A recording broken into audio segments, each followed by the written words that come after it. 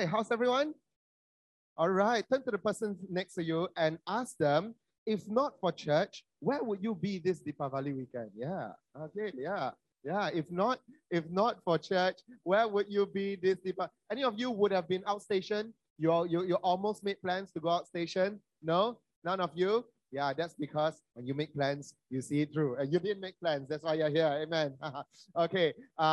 It's a joy. It's a joy to have taken all of us through this series. I like to do this myself. You know, every time I go back to main church, there'll be like 3 or 4 people go like, "Oh, Pastor Fox gonna help you with this," and I'm always gonna, I will always tell them, "It's okay, I can do this myself."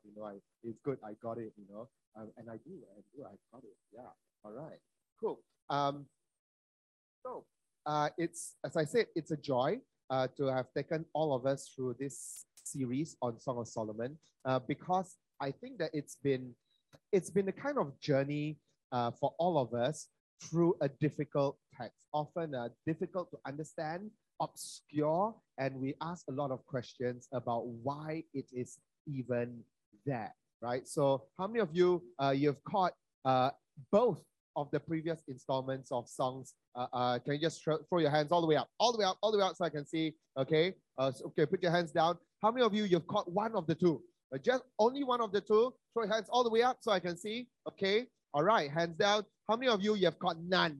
All the way up. Okay. All the way up. If you only caught one, none. Okay. Cool. Okay. If you have caught none, it might be a little bit startling. Okay. But it's okay. You roll with it. I believe that as we've been going through songs, actually I've been preaching it very differently. Normally I preach in like big heavy points, one by one. And then I realized that as I've been preaching through songs, I've been layering and layering, and I've been revisiting things because I just kind of feel that it needs to be introduced and then layered a little bit the next week, and then layered again the week after. And so today, I want to share with us that we're finally coming to the place where we can talk about Song of Solomon as a metaphor, as a symbolic picture of the love that the church has for Jesus and the love that Jesus has for the church. But one of the things is that historically, a lot of the times, the church, the early church fathers, church leaders, popes, ancient popes, all the way up to modern day scholars and Bible commentators have tended to jump straight to a symbolic reading. Okay, they jump straight to what we call an allegorical reading. And really, that's owing to the fact that the church has always had an uncomfortable relationship with sex. Okay, we've always had an uncomfortable relationship with sex, with physical intimacy, and you can almost understand why. You can almost understand why. The Greek and Roman cultures that the early church came into and grew out from was extremely liberal, if you can say.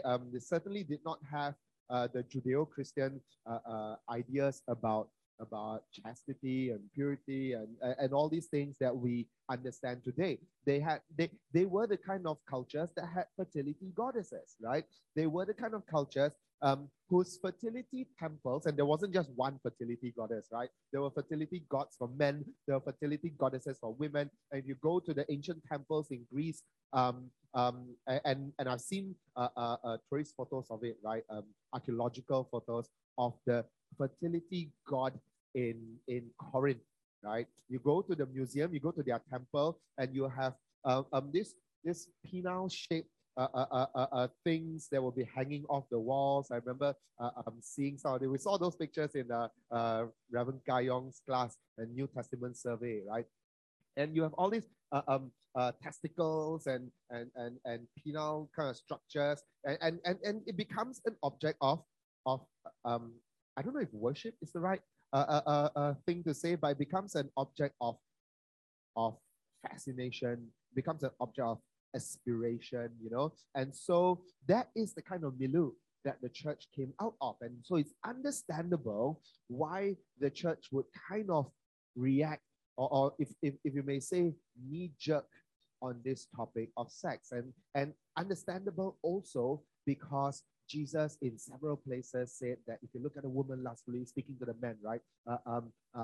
It's as if you've committed adultery with her in your heart. If your right hand causes you to sin, it's better you cut it off. Better to go into heaven with one arm than to go into hell with both your arms intact. That kind of language, and maybe one day we can look into some of that, as well. But I think we can kind of empathize. Actually, I've learned to empathize with the early church for the way in which it knee-jerked and swung in one opposite direction in terms of having a kind of maybe a more nuanced and a more balanced way to approach the whole topic of sex.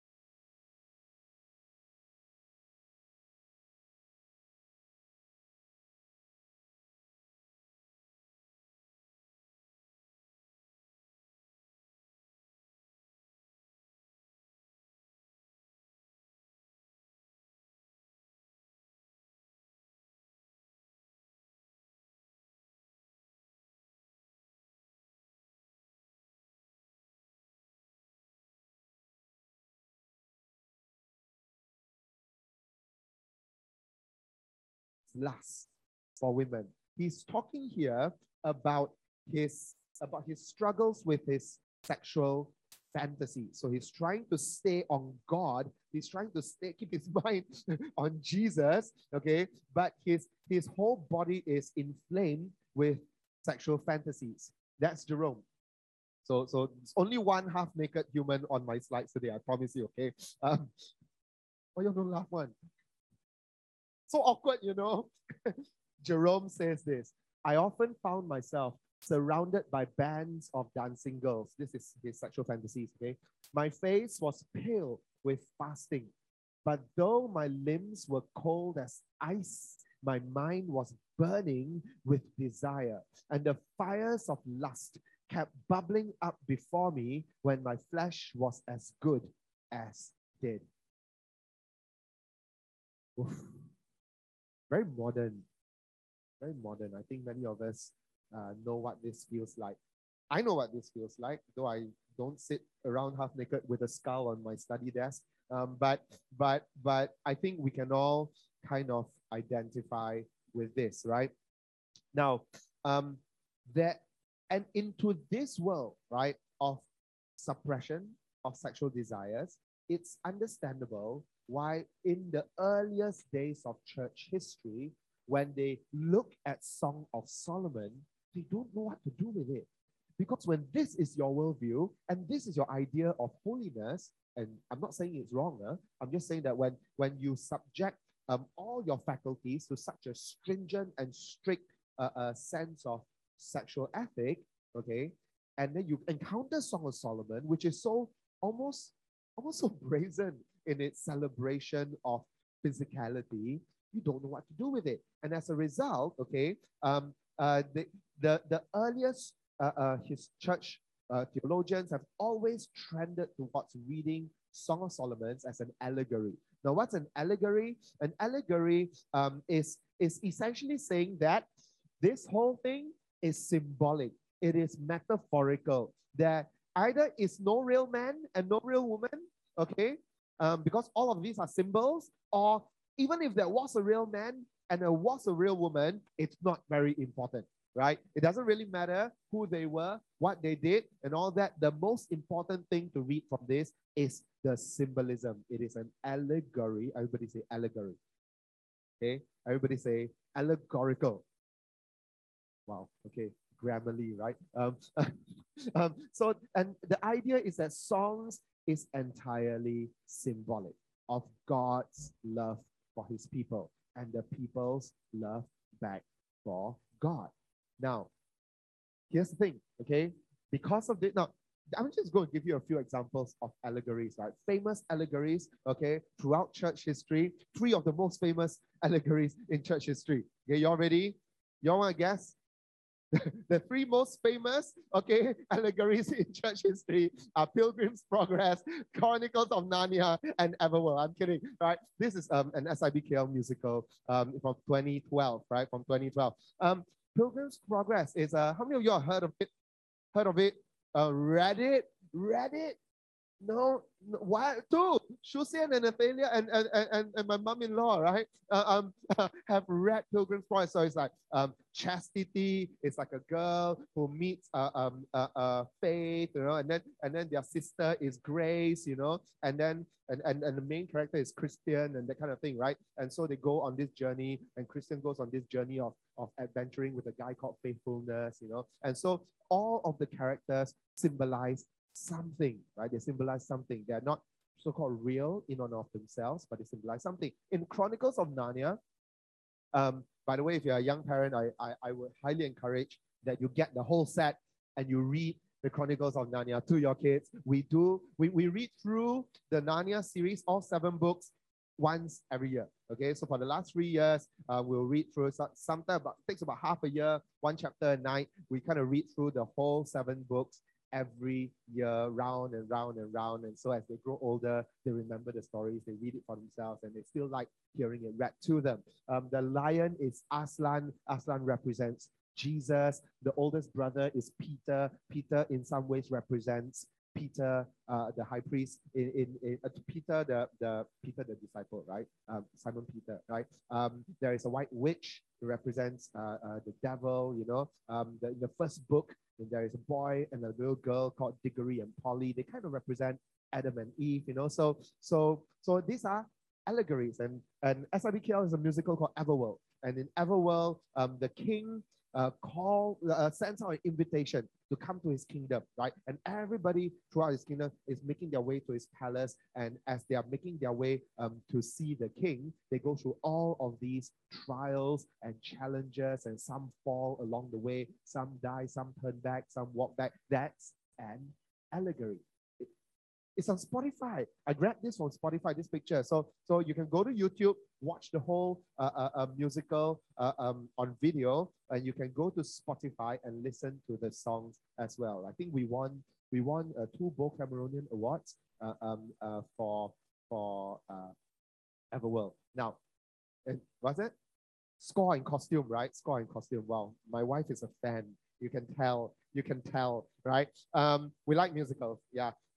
And so that's an allegory, okay? And so because of that, Song of Solomon has always been read allegorically, okay? But here's the thing, right? When you read Song of Solomon for the first time, you really need to read it at face value first.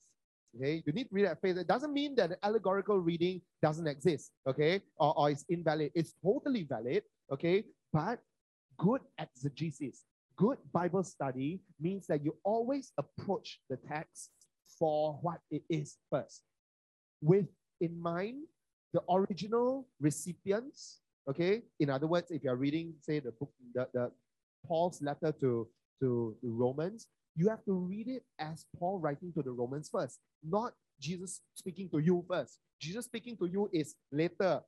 Paul writing to the Romans first. The context in Rome first, right? The people, the Roman recipients first. Understand that, understand the truth underneath that. And only after you understand the truth underneath the immediate layer, then can you look through it to see the deeper layers of what God is saying. And then you will start tapping into universal truths that God says to the Romans and then to the churches after that, all the way to us today. That's responsible Bible study. And if you don't do this, then sometimes that's how we can end up reading our Bible and we immediately try to read ourselves into it, and then we make errors and we interpret things for ourselves in a very self-centered way. And that's not responsible Bible reading. So when you read Song of Solomon, you must encounter the reality that it is talking about physical, bodily sex and bodily intimacy first. We cannot sidestep it. It is talking about that. We have to encounter that, face up to it, be prepared to accept that the Bible has one tricky book that talks about these things and make peace with it. And really, it's only when you can make peace with it that you can actually confidently push through it to the next level of reading, where you can say, underneath this, the love that this man has for this woman and the longings this woman has for him is a universal longing for love, which is what we talked about last week, right? A deep primordial longing to be noticed, loved, wanted, and to be seen as beautiful. And only after that can we push through it to see Song of Solomon as ultimately talking about God's love for us, such that the love you have here in a physical form, the love that you have here in a universal longing form are all signposts. They are signposts. It's like the road sign that's pointing you, so to speak, to Ipoh or to Penang, right? It's not there yet. It's real, but it's not there yet. And it's telling you, keep going, keep driving. Because you keep going, you will finally reach a place where you say, I see. In its ultimate level, Song of Solomon is pointing us toward God's love for us. And when you read your Bible this way, you don't just have this, you have this layered on top of this, and these two layered on top of this, and you have a richer understanding of Scripture. Okay? And so I'm going to take you guys to, I'm going to show you though. I'm going to show you. Remember I told you from the earliest days, now if you don't do this, you jump straight, okay? That's bypassing, okay? You're avoiding the issue, okay? You're doing some kind of short circuiting, okay? And if you know electricity, you don't want to short circuit anything, right? You don't want to jump straight to conclusions without going through it. It's like at math, okay? You may get the right, okay, it's not like at math, right? At math is the opposite. You can get the Jalan Kerja right, and you still get points in your exam, even though you get the answer wrong. This, I don't know what kind of math, but you can tikam and get, this is a multiple choice, okay? You can tikam the right answer, okay? But your Jalan Kerja is all wrong, right? Or you have no Jalan Kerja. You just buta whack, right? But we're older than that. We are past that already, right? Now, Matthew Poole, 1624 to 1679, okay, Christian commentator, says this: the Song of Solomon is breathing forth the hottest flames of love between Christ and his people, most sweet and comfortable and useful to all that read it with serious and Christian eyes. You can feel how, I don't know, how can I say prudish? How prudish the ancients were. How what's the BM word? Kolot, is it? Is the BM word kolot? How kolot they were about some of these things, right? That's the original read. George Burroughs, 1853. He says this: it is an allegorical illustration of the operations of love in the bosom of the saints and the Redeemer. Right? So that's the primary lens, right? Now, let's move on, okay? I want to show you two things, okay? Today, I want to show you that the sexuality in Song of Solomon, okay, points towards the love of God. And secondly, the sexuality in songs points us towards fidelity to God. First is the love of God to us, And secondly, it's the fidelity that we can show back to Him. Okay, let's start with the first one. The sexuality in songs points us toward the love of God. Now, C.S. Lewis, again, I'm still on Lewis. Lewis gave this illustration, right? Of imagine you're in a hall right now, okay? And then we dim the lights and there is a stage light, right? The stage light, it may be colorful, it may be pulsating, I'm not sure, okay? Let's bring it to the 21st century. Imagine I put here, I flatten this, and I put a plate, a dish with a cover on it, okay? And all of you are like looking at this dish, and I open it slowly, and there's music. And I open the lid, okay? And then you see the edge of a piece of steak. Wagyu steak, marbling, how much marbling? I don't know, you can't tell from there, right? But you can see something. And the moment you see a bit of steak, all of you all go like, wah! Wah! Okay? This is a bit extreme, right? And then you open some more and you see some bacon, and some of you are standing up going like, yeah! And then you show more and there's fries, and some of you are like taking money and throwing it out onto the stage, you know, say, give me this, you know, and then I cover it, and then everybody goes wild, and the music keeps pulsating and the lights are like flashing. Wouldn't you say that you guys have a really disordered appetite for food? If our culture treated food like that, right, you would say that we have a pretty diseased, dysfunctional appetite for food. A little bit over the top. But we have that same kind of appetite for sex. A little bit, everyone goes crazy, starts throwing money on stage, you know. I know I'm exaggerating it a bit. I'm taking it, you know, just kicking on from where Lewis took it, you know, and saying that, hey, you know what, maybe we need to think a little bit more about how our society thinks about and elevates sex as some God-like status thing. But here's the thing, right? If everything in our world points towards God, and maybe we should talk about this, right? That everything around us should be pointing towards God, right? Our people, when you see each other, you should see fellow images of God. When you see the things around us, all of the things around us should be signposts, should be little clues that there is something bigger than itself. The chair tells us that there's something beyond the chair, right? The lights should point us towards the greater heavenly light. Each other should point us towards Jesus. When society forgets, let me just show you what Yancey says. When a society loses its faith in God's or God, lesser powers arise to take their place. And so to a large extent, our society has killed God, right? I know people always throw Nietzsche under the bus with that quote that God is dead. Actually, that's not what he meant, okay?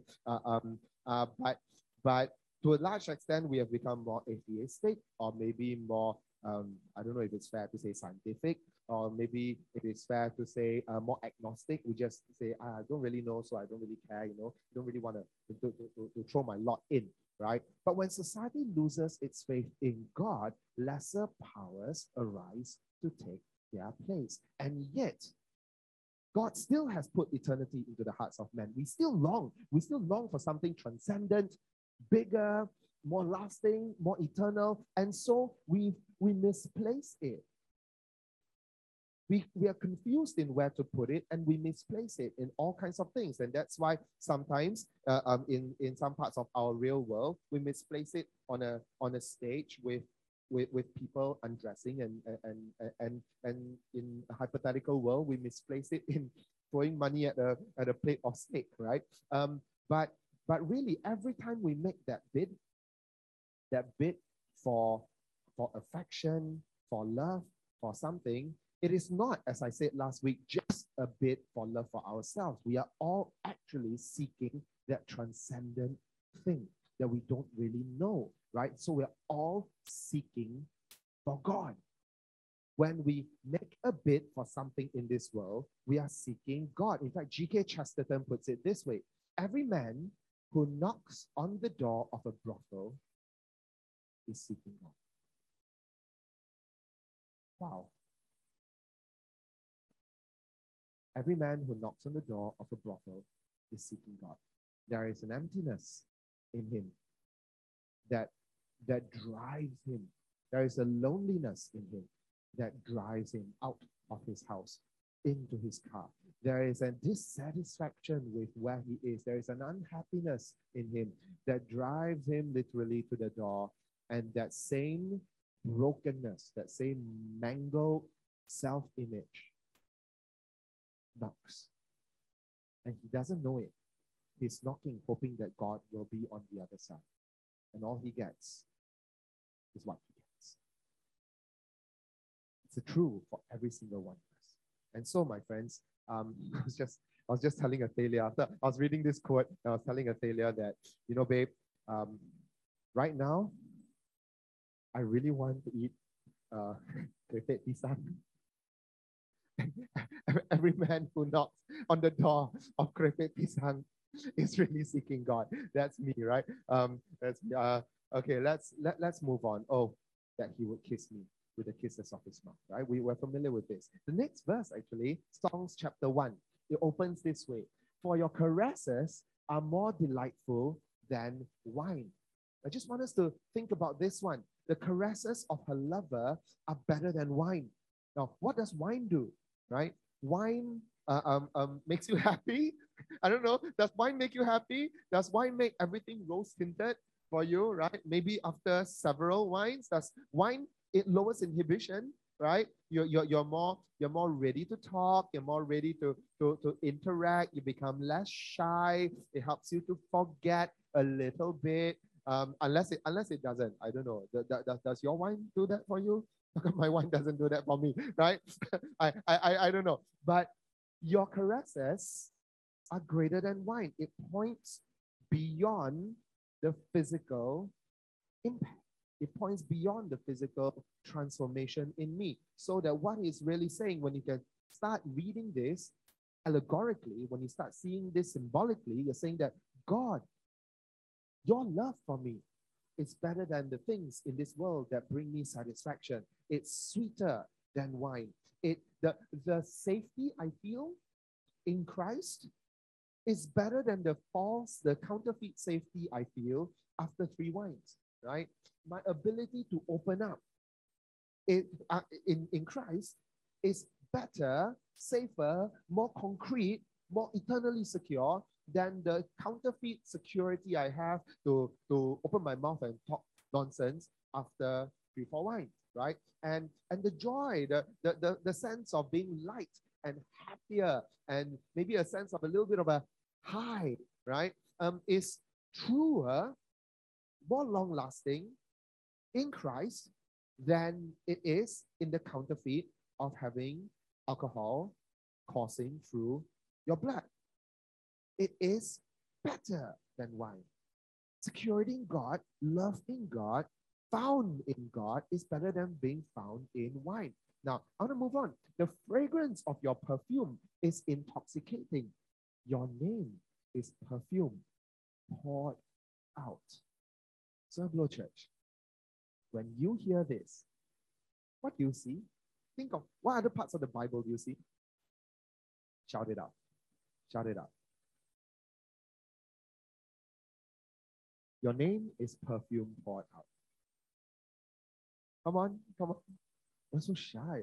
I think I need to give you all wine. Seriously. Yeah. This is too early on a Sunday, right? I think of Mary of Bethany at the feet of Jesus. Now you're nodding. Just now didn't say it. Now nodding, right? I think of Mary of Bethany breaking the alabaster jar of perfume at the feet of Jesus, so to speak, wasting that perfume. But it was not a count. It was wasting to eyes who don't have eyes, those who don't have eyes to see the worth of the one she's anointing. But even back in Songs chapter 1, Your name is perfume poured out. To pour out perfume is either for application. You can drop perfume, you may dab perfume, but to pour out perfume is very extravagant. It may not immediately be called wasting, but it's certainly very extravagant to pour out perfume. Your name, that name, I recall now Philippians 2, which is above every other name. The name to which every knee shall bow, every tongue shall confess. That name, King Jesus Christ. It's like perfume poured out. And it could just be, now I just want to tickle your thought on this, okay? Could it be that when Mary of Bethany broke the alabaster jar, anointed Jesus' feet, and you can read about it in John chapter 13, I think, right? 12. She anointed Jesus' feet and poured it out, and it was scandalous for those who were watching, precisely because they remember this. Precisely because it is a reenactment of a very, very saucy book. At least to them, it's a very saucy book. It's a reenactment of songs. The devotee and her master pour out perfume. And that's the love. Now, see, if it was, now I can't tell you it was, okay? Though I do know that the Jewish teachers of the law know their Hebrew text very, very, very well. They memorize entire books on okay? Now, it's quite possible, if it was, that what their problem is that to them, they are equating the Jesus to the sex. But what it really should be is that the sex is pointing towards the Jesus. Does that make sense? Does that make sense? Because you have to know which is the image and which is the actual. The actual is being reflected as an image. The earthly sex is an image reflecting the actual. The actual is the relationship with God. And if you get that wrong, you're going to say, yeah, how come your God received acts of devotion that is actually like human sex? Wow, is he a bit sexed up, right? And no, it's not, because then you're saying that how come the actual looks so much like the image, looks so much like the reflection, but it doesn't work that way, right? So we need to know which is the original and which is the reflection of the original. Let me move on. Wow, Songs 2. Okay, I'm just going to read this, okay, because it's a very interesting, different part of songs, okay? I want you all to be able to touch many parts of Song of Solomon before we're through. My love calls to me, arise, my darling, come away, my beautiful one, for now the winter is past, the rain has ended and gone away, the blossoms appear in the countryside. The time of singing has come, and the turtle dove's cooing is heard in our land. The fig tree ripens its figs, the blossoming vines give off their fragrance. Arise, my darling, come away, my beautiful one. When you see this, now, some of you may immediately see shades of other parts of the Bible. Some of you don't, okay? It's okay if you don't. I saw shades of Isaiah 43. And you're like, what's Isaiah 43, right? Isaiah 43 is this. See, I am doing a new thing. See? Now it springs up. Do you not perceive it? I am making a way in the wilderness, the streams in the wasteland, the wild animals honor me, the jackals and the owls, because I provide water in the wilderness and streams in the wasteland to give drink to my people, my chosen, the people I formed for myself. This is covenantal language, that they may proclaim my praise. My love calls to me, arise, my darling. See, I am doing a new thing. For now the winter is past. Now it springs up. Do you not perceive it? Both texts, one in the context of love between a man and a woman, another in the context of God renewing the land and preparing it for covenantal entry of his people, right? And so there is both texts show you that winter is passing, right? The dark days are over. I'm bringing something new, right? This whole part in the center speaks of actually what this whole comparison is here to show you. I'm showing you that songs is so rich in the way it kind of like relates to other parts of scripture, because what's really happening is Songs 2 is showing that the created order is in agreement with the onset, with the beginning of a covenantal love. There is a covenantal love happening between the man and the woman. And all of creation, all the heavens and the earth are in agreement with the beginning of this covenantal love between man and a woman. Isaiah 43 is doing a similar thing. All of creation is in agreement with the beginning, the onset of covenantal restoration between God and his people. So we can see that as God's people enter into his promises, enter into a covenant, in the same way, Song of Solomon prepares you in sexual language for the woman entering into the man, right? Coming into that covenantal physicality, covenantal intimacy with him. So this, I wanted to show you because when I saw it, I thought it was beautiful. Songs 3, so I'm taking you from Songs 1, Songs 2, Songs chapter 3. By night on my bed, I sought the one I love. You're familiar with this now, right? I sought him, but I did not find him. I will arise now, I said, and go about the city. In the streets and in the squares, I will seek the one I love. I sought him, but I did not find him. I want to broach a topic. That maybe is not broached enough in church. Because as much as Song of Solomon is about the passion and the love and the access from the man to the woman and back and forth, as well as the church, his people, to Jesus, as well as to the Jewish readers, of Israel to Yahweh, right? As much as it is that, Song of Solomon presents to us a picture that is not entirely rosy and it's not always easy. It certainly does not behave like a vending machine, right? Like you go to God, you press this love button, and then boom, you get the love, and then you get your dopamine kick, and then you press again, boom, you press again, and boom, you get again, right? That's a lab rat, fishing for food, right? But God has not created the way he gives love. He doesn't give love that way, right? The way he gives love sometimes includes arising at night saying, where is the one I love? The way he has built his relationship of love with us is that some nights we will seek him and find him hard to find. I sought him. I did not find him. There is much to say about this. In the ancients, the Christian ancients used to call this phenomenon the dark night of the soul, right? And if you're familiar with John the Cross, okay, and maybe next year we'll look at this. Next year, by the way, we're going to do a little series on Job. Okay, we're going to do a little series on Job. I'm committed to going through all the wisdom texts, right?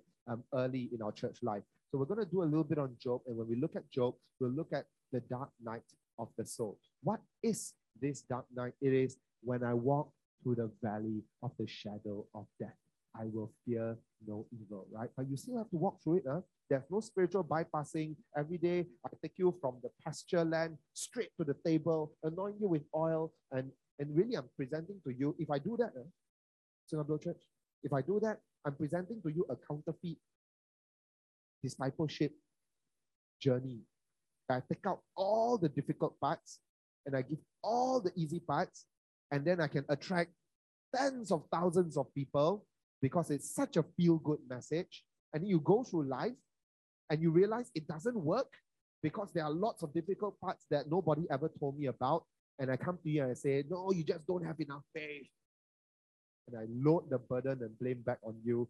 And then you live with this fear like, really, I guess I don't have enough faith. That's why life is difficult. No. I mean, sometimes yes, but not always yes. Sometimes no. Sometimes the trials and the troubles that you face are because life is difficult. And because I should have told you that life will be difficult. And I should have told you that sometimes you will seek him and you will not find him. And you need to keep seeking him.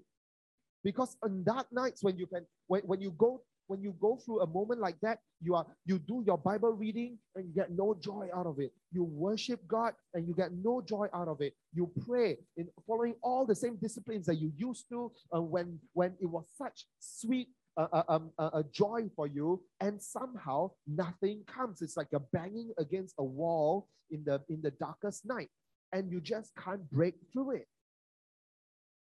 I sought him. I did not find him. And what's worse is that sometimes, in spite, I'm going to jump you to Psalms chapter 5. I sought him. I could not find him. This is when the woman reprises. Okay, there's a reprisal of it, right? I called him. He gave me no answer. The watchmen who went about the city found me. They struck me. They wounded me. The keepers of the walls took my veil away from me. Now, church, to take a woman's veil off her is a form of undressing. It's a form of, I would go as far as to say it's a form of sexual assault. Okay? It's a form of sexual assault. But if we're reading this allegorically, who are the watchmen in the city? She's looking for the one she loves. She's not looking for the watchmen. The watchmen are supposed to point her to the one she loves. Who are the watchmen? Ezekiel 34. The shepherds of Israel. The shepherds of Israel should have been pointing the bride to their God. So when I see this, I see Ezekiel 34. Because the watchmen, shepherds of Israel, did not point them to God, did not shepherd them. The sick they did not heal. The lost they did not find, right? The broken they did not mend. Instead, they exploited them and abused them. And that's what's happening here. And so I think it's important when we see the pursuit of God that we see in the whole of Song of Solomon, that it is a pursuit that has a dark side to it. Not just the happy, schmappy parts, but if you lift it, there's an underbelly of the reality of the pain and the difficulty, and sometimes the abuse, and sometimes the sin of people who should have been pointing you in the direction of the one you love, and instead beat you, wounded you, assaulted you, shamed you, wounded you, took your veil off. And that's part of the reality. Still, she comes out of this. She comes out of this. This does not cripple her. She continues seeking the one she loves until she finds him. And I think that's very aspirational. I've got a lot of notes. I want to make sure I follow them today. The first point was that the sexuality in songs points us towards the love of God. The second point is this, that the sexuality in Song of Solomon points us towards our fidelity to God. Now, our fidelity to God. When I was researching, I want to do this very quick.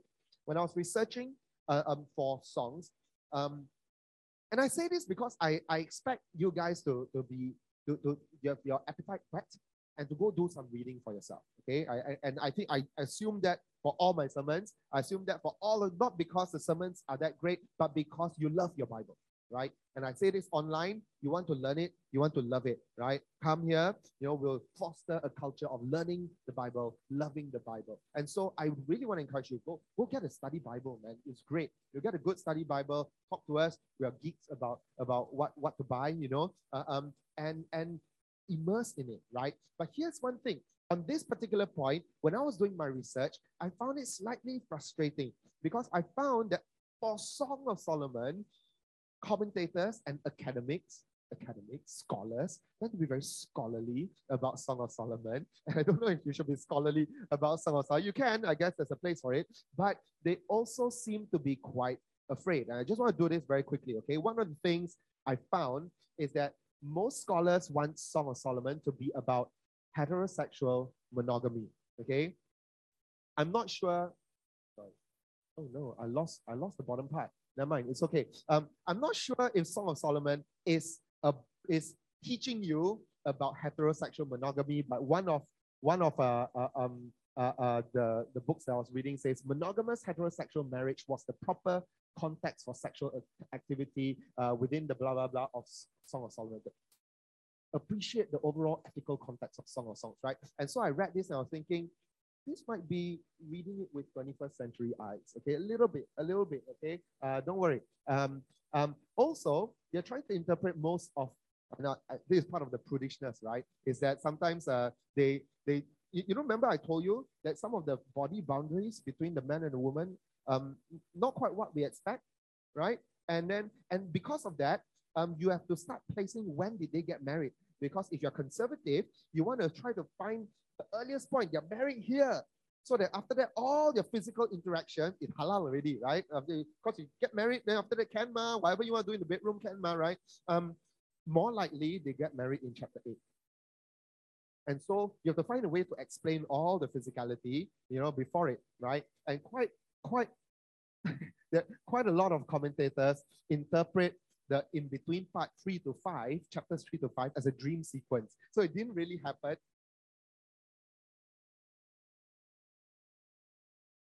I think I pressed the mute button. They didn't really get bodily with one another. It was probably a dream scene, right? The dream expresses the eager erotic desires that the young man and woman have for each other within the context of biblical morality. I can feel that a lot of Bible commentators and teachers are very, they're a bit scared. Yeah, I think I can feel that they're a bit scared. They're a bit scared that if I give you Song of Songs, you're going to take it and you're going to say, wow, it's licensed to mess around. I think you're going to mess around, right? And they feel a genuine responsibility to the Lord to make sure they don't stumble anyone. So I'm not here to knock this, okay? I'm just here to show you what's happening, okay? It's from purely scholarship point of view, I think it's a little bit stretching, a little bit to 21st century in the thinking, but I understand the heart. So as your pastor, I want to show you how to manage this, okay? We don't just learn about sexual ethics through Song of Solomon. So just because I give you songs, you read songs, you say that, oh, this one seems to permit some of these things, it's a little bit sketchy where they get married. It's a little bit sketchy whether his hand was under her head and then he dipped her, whether he was really lying on her, things like that. Then you start thinking that, oh, maybe I can do this with my boyfriend too, right? Because the Bible endorses it. No, it doesn't. It's a love poem. It's a love poem. And maybe we need to have our sexual ethic informed by the whole Bible. And to accept that Song of Solomon shows us something, and it's not teaching us sexual boundaries. Song of Solomon was not written to be a manual for safe sex boundaries. It wasn't. It's not even a manual, right? It's a love poem to show you how deeply besotted they are with one another. That's what it is. Okay. Does Song of Solomon teach monogamy? Honestly, I don't think so. Okay. There is a thing. How many of you read fiction? You read fiction, right? Not many fiction readers here, right? How many of you have tried writing fiction, right? Right. Okay, yeah. I know 2 writers in this room, right? If you know fiction writers work by this rule. The rule is show, don't tell. Okay, show, don't tell. Show, don't tell means instead of saying she was very sad, she was very extremely sad, a fiction writer will aspire to say she wept. She wept the whole night, right? So they're showing you she's sad. They're not telling you she's sad. You infer that she is sad based on what's happening to her, right? She wept the whole night. And then after that, she had no more tears left to weep, and the sadness sank into the pits of her heart, and it stayed there. It's like they're not telling you she's sad, because to tell you that she was sad, she was so extremely sad, right? But show, don't tell. Song of Solomon is not teaching monogamy, it's showing you fidelity. And I think it's important because we should not approach songs like a love manual. It's not a love manual. It is a demonstration of love. And I read Eugene Peterson say this, that a food scientist can tell you the acidity of a strawberry. I'm embellishing a bit, right? The acidity of a strawberry, how much glucose content it has, how much moisture it has. But a little child who's munching on that strawberry has a very different sort of knowledge about what that strawberry is. And quite frankly, that little child may have knowledge that is much more conducive to living than the one the food scientist has. Think about it, right? Song of Solomon is doing that with that strawberry, right? As opposed to studying it, right? Now, last week, I showed you this slide, right? We talked a little bit about sexual intimacy in marriage, sexual intimacy in singlehood. And there's just one more thing I want to layer because I feel burdened to just say a few more things about it. In particular, I want to speak about fidelity in singleness. And for this, I really need my notes, right? I'm sorry for the visual joke. The visual joke is there, the plant. In case you weren't here last week, the plant is there because sometimes church expects singles to have no sexual desires. We expect our singles to be plants. But I know you're not plants. And you should not be plants. You have sexual desires that are valid, that are necessary, that are helpful. Now you think, how on earth are my sexual desires helpful when I'm not married and I don't have anyone to enact them on? It does not make sense. Like, Pastor, I wish it would just go away. Frankly, if you give me this sexual ethic, this Judeo-Christian sexual ethic with all the body boundaries that you've told me that I should keep, and then I still have these feelings, I think it's just not fair. And I wish that it would just go away.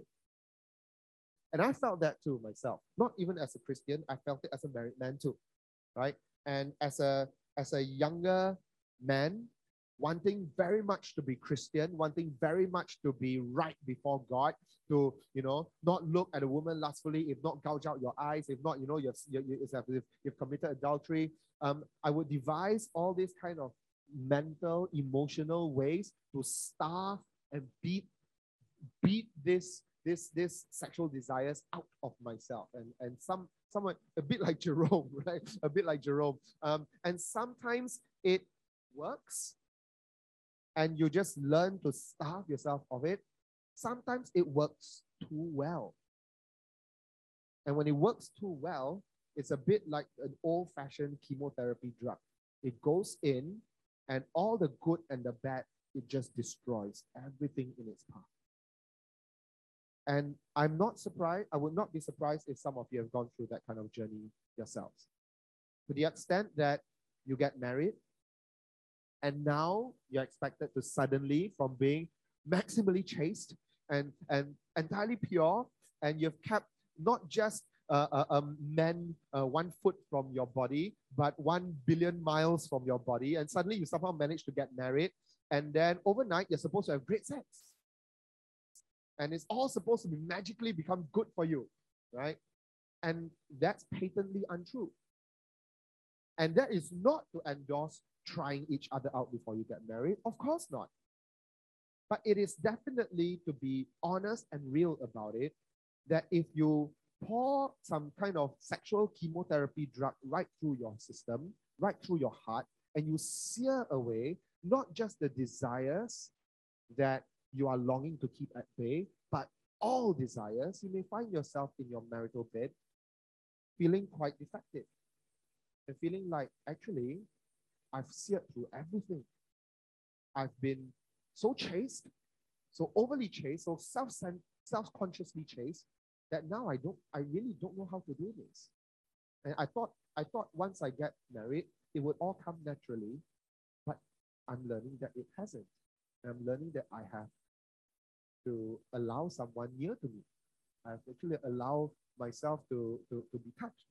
Don't really let me, like, get off me, like I'm not used to this. Whatever it may be for you or for each other, we should not assume that singlehood transits to marital bliss so seamlessly. I want to say this about singlehood. Your singlehood is sometimes undervalued, especially in church, certainly in the world. We live in a world, and I talked about this a bit last week, that exalts romance. Exalts romance, right? Is a major export, not just of one country's media, of every country's media, right? It's a massive, massive export, this idea of romance, the storytelling of romance. And we saw last week that sometimes the reality on the ground is not quite as rosy. And sometimes we realize, not just through the sale of romance, but through the sale of escapism that I shared with you about Bollywood, that maybe it is not that, they are so good at it, that they're exporting it, maybe it's precisely because there is a defect in the system and in the culture that there is a gaping hole in the way they relate and interact and find lack of intimacy with one another, that when they tell stories, they tell the fantasy stories where everything works out so well. And we should not be hoodwinked into thinking that just because we can turn on our TVs and watch copious hours of fantasy, romantic fantasy, that it will necessarily translate to being easy in our lives. It doesn't work that way. And for you, singles, to be in this space, day in, day out, bombarded by these messages, I want to reach out to you and say that your singleness is undervalued. The world tells you, tells you that you need to have a romantic relationship. If you don't, there's something wrong with you. You need to be sexually active. If not, you're defective. It's not true. It's a lie. I'm telling you right now, it is a lie.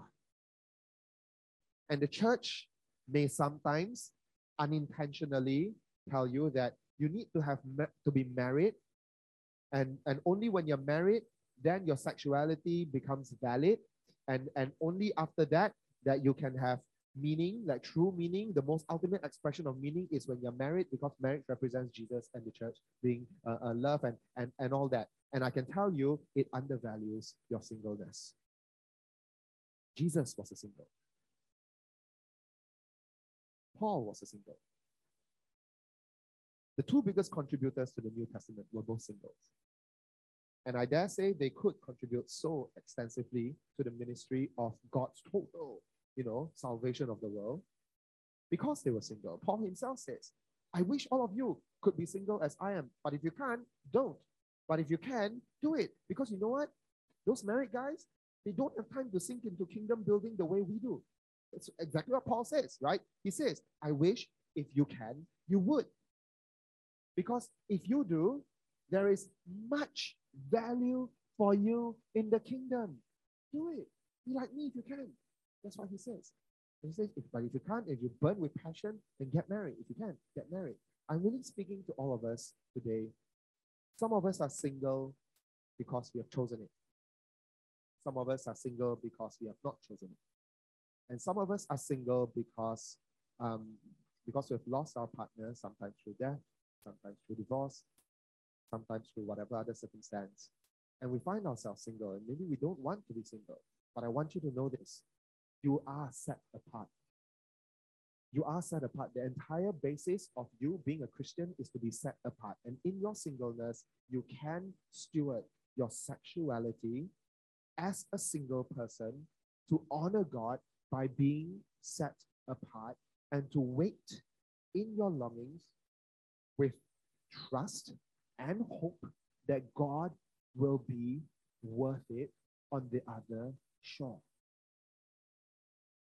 You hear me, church?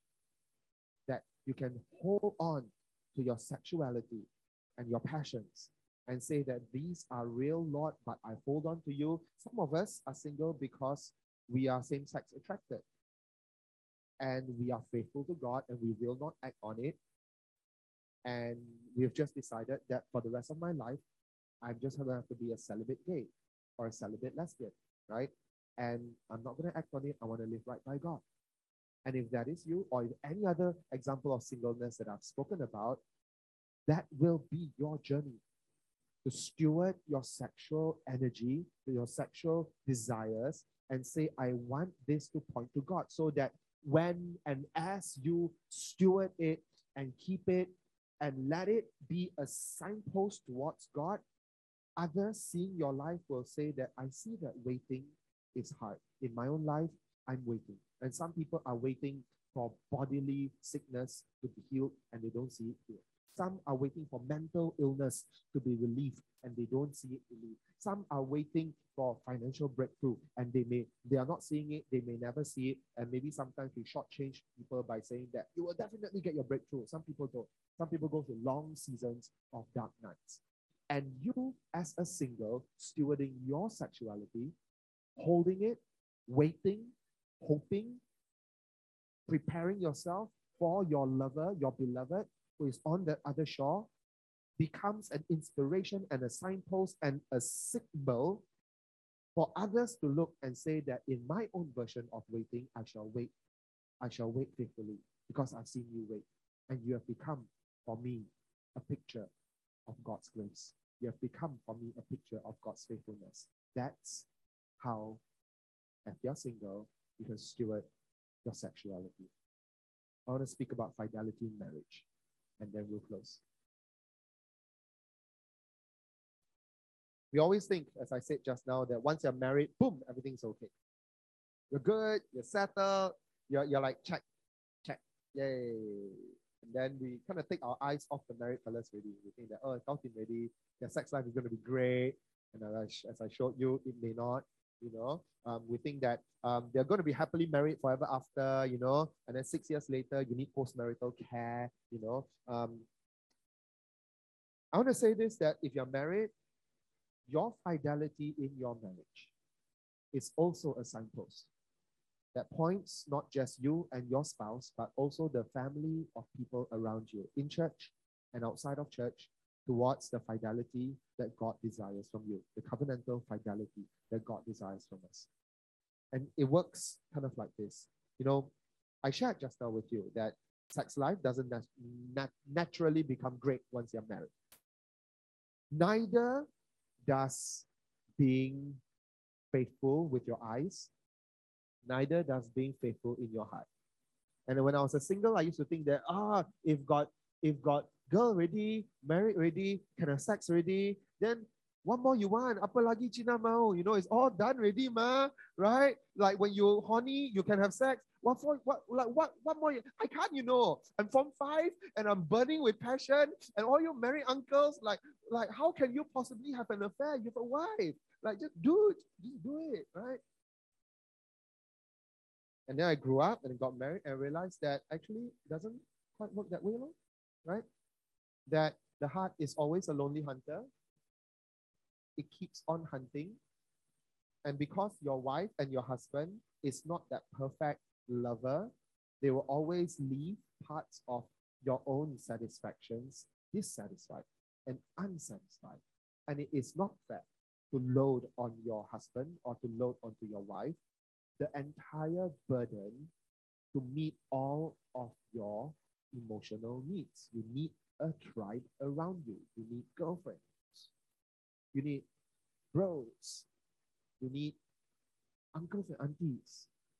You need a village to steward yourself into an adulthood that is holistic, that is holy, that is loving, and that is well supported. And so, my friends, if you're married, and in all likelihood, you have found your heart slipping in one way or another, your heart may be slipping towards a real human being, your heart may be slipping towards a bunch of pixels on a screen, it really ends up being the same thing. That your heart slides around looking for a lover who can meet you where your spouse has not been able to meet you. And really, you're knocking on that door, but you're really seeking for God. And your fidelity in your marriage also set apart. Set apart for what? And some of you might say, set apart for none is easier than set apart for one. because none can't disappoint you. Having no partner, the absence of a partner can't wound you, can't hurt you, can't fight with you, can't say hurtful words to you, can't make you feel like you would rather kill them or kill yourself. An absence of a lover can't do that for you. But one lover can. And sometimes one lover can push you to the brink. We always joke, Athalia and I, that we wanted to murder each other. It would have been easier than suicide. One of the two was definitely tempting us at many points in our earliest years of our marriage.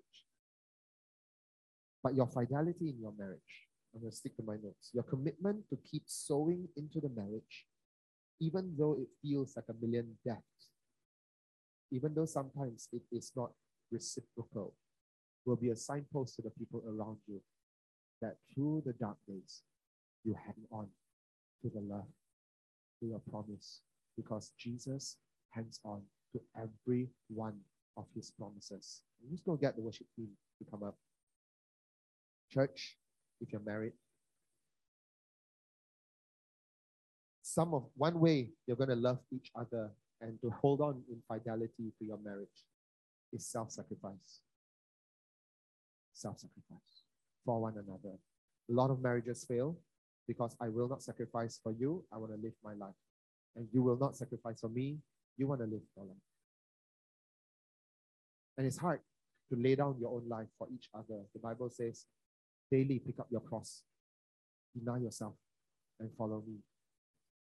So marriage has its own quirks, its own wounds, its own difficulties. But I want to end this whole Song of Solomon series on what I believe, and there are quite a lot of Bible scholars who believe the same, on the marital vow exchange. It's not explicitly marital vow exchanges, though after reading it, I kind of thought that if I could redo my wedding, I would make this my wedding vows. The woman says to the man at the end, near the end of chapter 8, place me, or near the start of chapter 8, place me like a seal over your heart, like a seal on your arm. For love is as strong as death, its jealousy unyielding as the grave. Let's think about that. Love as strong as death, the jealousy as unyielding as the grave. I can tell you this, Jesus did not place you as a seal on his arm, literally. He placed you as a seal on his hands. He placed you as a seal maybe around where the wrist is. When 9-inch long nails were driven into both his hands to show you how much he loves you, to bear your burden, to self-sacrifice for you. He placed you as a seal over his heart. And his love, strong as his death. He died to show you his love. That's what it means. Love as strong as death.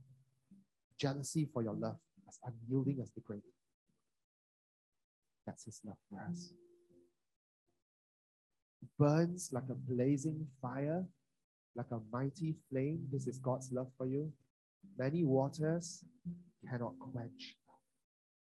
Rivers cannot sweep it away. And when I read this, my mind goes to the end of Romans chapter 8. It says, neither death nor life, neither angels nor demons, neither the present nor the past, nor the future, nor any powers. Nothing can separate me. Nothing shall separate me from the love of my God, which is Christ Jesus, my Lord. Nothing can sweep his love away. If one were to give all the wealth of one's house for love, it would be utterly scorned. Church, one of the things about being called into a romance with God, a love with God, a journey of holding on to him until we are consummated on that other shore. Consummation doesn't happen here. We get glimpses of it. We get samples of it. But the consummation happens on that other side. There will always be a hole in your heart, pulsating, pushing you forward, looking to knock on one door or another. But if you were to trade everything for his love, it will still not measure up. Church, Song of Solomon teaches us ultimately, reveals to us ultimately how much he loves you, how fiery, how passionate, how faithful is his love for you. And he bids you, come, arise, and come with me. And he wants you to say the same back to him. Come, arise, come with me. Let's all rise. Let's all rise. And as we close up this whole series, I want you to remember the marks on his hands, how your sin has been forgiven, how he loves you with a love that led him to death, and how many waters can never quench his love for you. But we love him in the same way today. Father, Lord, we know, Lord God, that you have called us into a covenant with you, and you always keep covenant with us. And we pray, Lord God, that in any way we can keep covenant back with you. It is only by the grace of God, by the enabling power of your mercies poured out generously upon us. Yet not I, but through Christ in me. So, Father, I thank you and I speak your blessing over every one of us. You can just rest in God for a moment. I just feel led to pray. It's going to close, but I just feel led by the Spirit just to allow you a moment to be ministered to by the Spirit. If you feel lonely, either in singleness or in marriage, turn to him today. Turn to him today. The Lord Jesus is your ever-present help in need. His name is Emmanuel, God with you. He says, surely I am with you until the end of the age. Hang on to him. If you know that you have made mistakes, and there is what sometimes people call sexual failure, you've crossed the line, or you've had the lines crossed on you, you have done things you wish you could erase, but no time can erase it. No new experiences can erase it. It is still there. The Lord wants you to know his blood covers it for you today. And every one of those experiences which brought wounds, which brought pain, which brought scars that have not been able to be erased today over you, he says, my blood washes you clean. And I cleanse you in your conscience. I forgive you. Will you forgive yourself?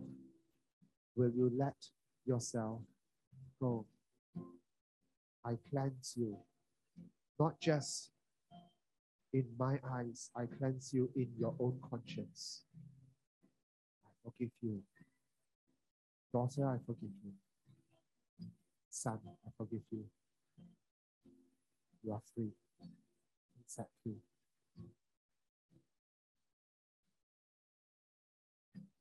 Lord, separate us now with your blessing. May the Lord bless you. May the Lord keep you. May the Lord turn his face to shine upon you and be gracious with you. May the Lord turn his countenance toward you and give you shalom. And all of God's people say, Amen. Amen.